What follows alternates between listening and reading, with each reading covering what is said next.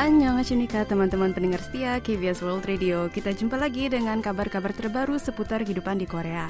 Hari ini kita akan membahas berbagai topik menarik, mulai dari tempat wisata yang asyik dikunjungi memasuki tahap hidup bersama COVID, penemuan peninggalan sejarah menarik di tengah kota Seoul, pameran wisata Korea di kota London, dan juga kabar terbaru dari BTS. Untuk info selengkapnya, stay tune di AIS Annyeonghasimnika, Inilah Seoul.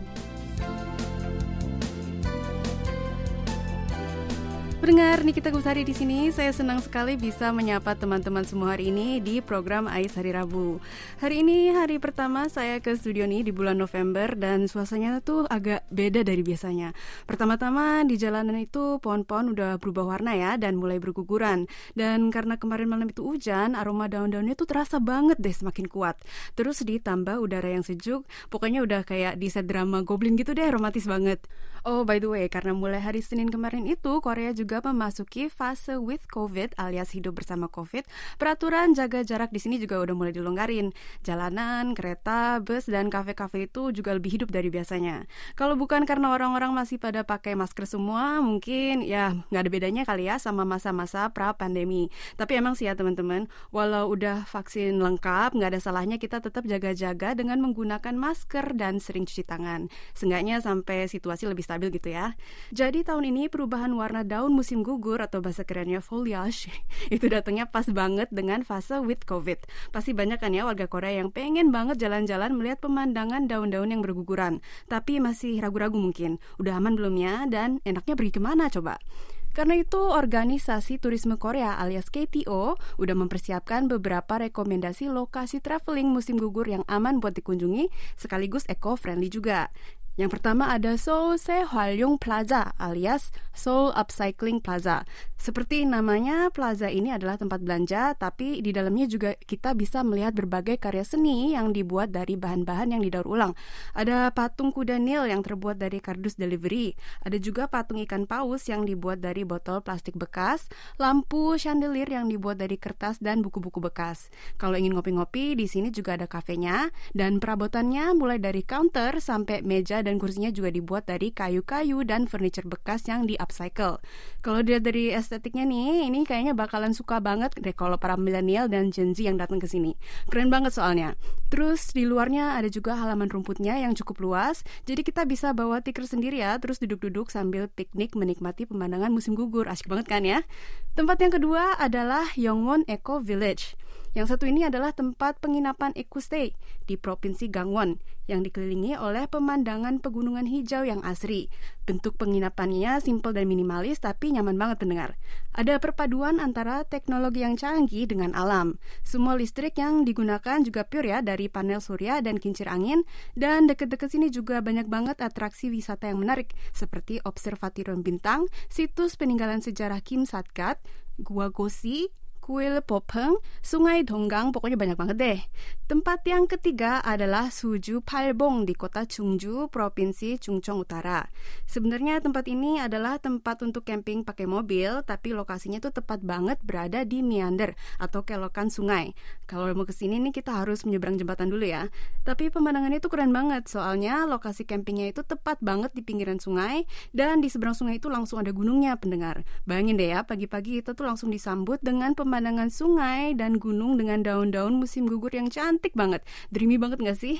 Di kelokan ini juga bukan cuma ada tempat camping aja, tapi juga ada desanya dan penghuninya adalah para petani. Jadi kalau misalkan kita lihat ke depan itu ada sungai dan gunung, dan kalau lihat ke belakang ada ladang dan sawahnya. Pemandangan kayak gini nih favorit saya banget pendengar. Selain pemandangan yang cantik, tempat ini juga ideal banget buat yang suka hiking.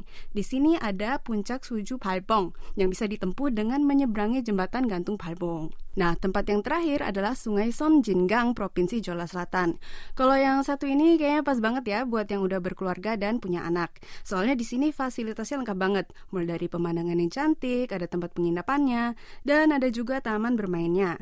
Anak-anak biasanya suka banget kan main kereta-keretaan. Di sini tuh ada Goksong Gichabal alias Desa Kereta Goksong. Kita bisa cobain naik kereta api zaman dulu, naik sepeda rel, atau berkunjung ke taman bermain Dreamland atau Taman Bunga Rose Park. Ada area peternakannya juga buat anak-anak yang suka binatang.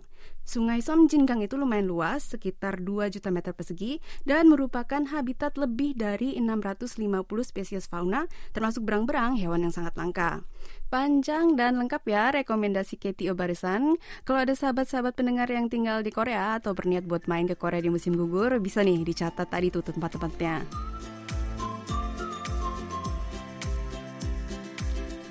Kalau tadi kita bicarain pesona wisata alam Korea, sekarang kita mau ngomongin soal pesona budayanya yang tahun ini sering banget jadi topik pembicaraan di AIS, yaitu hanbok alias baju tradisional Korea.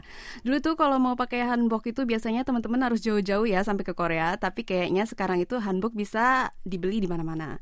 Nah, buat kalian yang tertarik dengan hanbok, mulai besok tanggal 4 November sampai tanggal 7 November nanti, berarti 4 hari ya, Galeri Seoul Culture Station 284 yang letaknya persis banget di samping stasiun Seoul akan mengadakan Expo Hanbok 2021.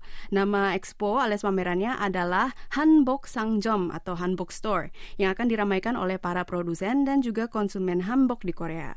Buat yang ingin beli hanbok ataupun aksesoris hanbok dengan harga diskon atau ikutan berbagai program budaya tradisional, di sini nih tempatnya.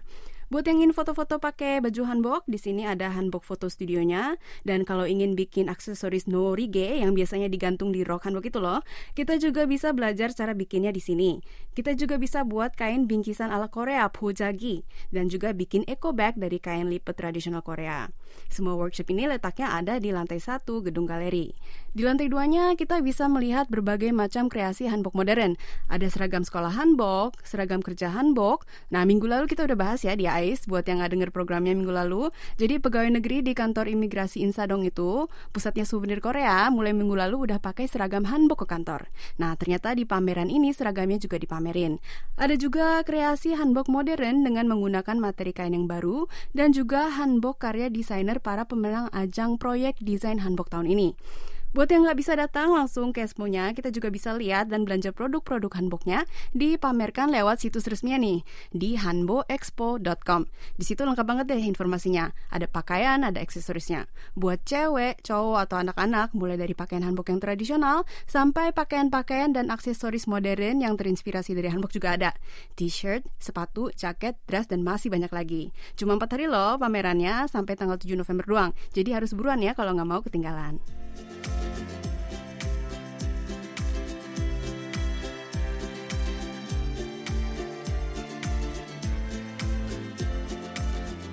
By the way, tadi barusan saya sebutin Insadong kan ya.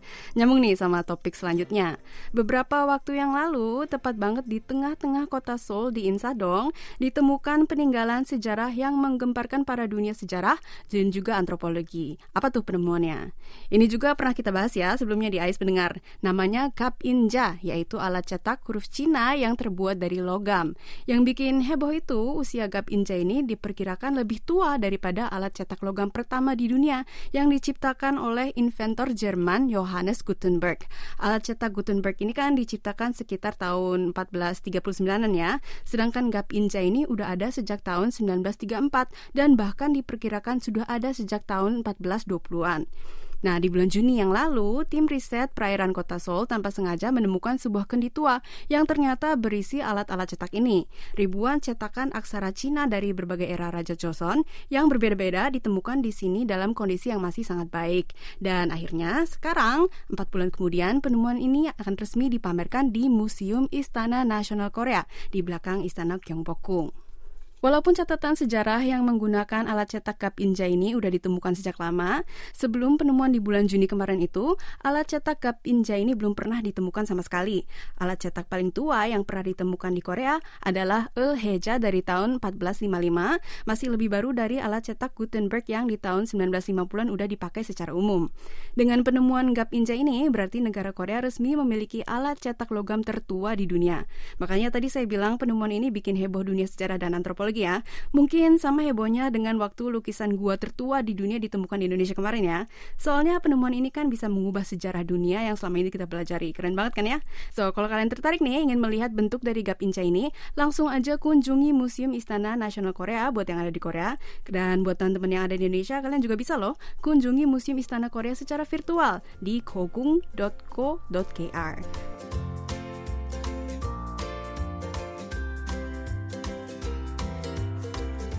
Masih melanjutkan topik tentang budaya Korea. Kalau sejauh ini kita bahas topiknya tentang tempat-tempat yang ada di Korea, kali ini saya mau bahas tentang pameran yang ada di kota London, Inggris. Mulai dari tanggal 1 November hingga tanggal 3 November hari ini ya, kota London mengadakan pameran wisata internasional WTM London. Dan sudah tentu Korea juga nggak mau ketinggalan dong. KTO ini emang rajin banget ya pendengar, nggak di negaranya sendiri ataupun di negara orang, selalu giat mempromosikan budaya Korea. Nah, kalau di Inggris, kira-kira apa nih yang bisa membuat warga London tertarik dengan Korea? Apalagi kalau bukan bintang sepak bola Son Heung-min. Soalnya Eropa itu kan cinta banget ya dengan sepak bola dan Son Heung-min ini terkenal banget di sana. Pusat promosi turisme Korea terletak di Aula Asia Pasifik dan digelar di area seluas 75 meter persegi. Tahun ini sebanyak 18 organisasi wisata Korea termasuk KTO sendiri dan juga berbagai perusahaan travel, kedutaan Korea, penerbangan dan industri hotel Korea berpartisipasi dalam event ini. Begitu masuk booth Korea, kita akan langsung disambut dengan poster besar Namdaemun dan life size posternya Son Heung-min ini. Para pengunjung yang datang bisa coba pakai baju hanbok sekaligus foto-foto bareng pemain sepak bola favorit Korea ini ya. Cute banget gak sih? Nah, WTM London ini adalah salah satu dari 3 expo pariwisata terbesar di dunia. Selain The Tourism Fair di Madrid atau Fitur dan ITB di kota Berlin, Jerman.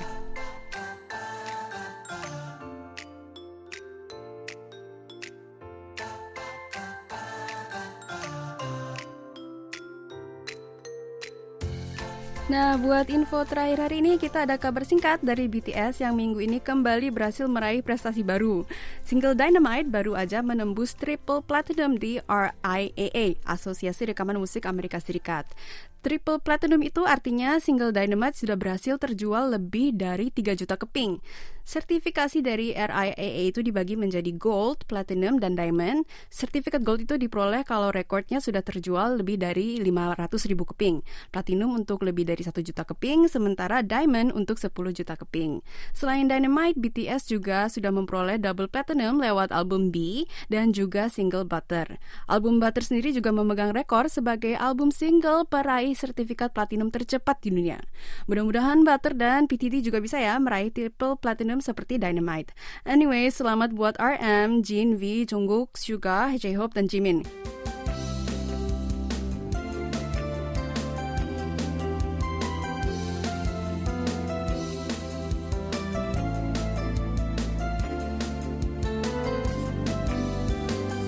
Oke deh sahabat pendengar, kabar terakhir dari BTS barusan menjadi penutup perjumpaan kita hari ini di AIS Hari Rabu.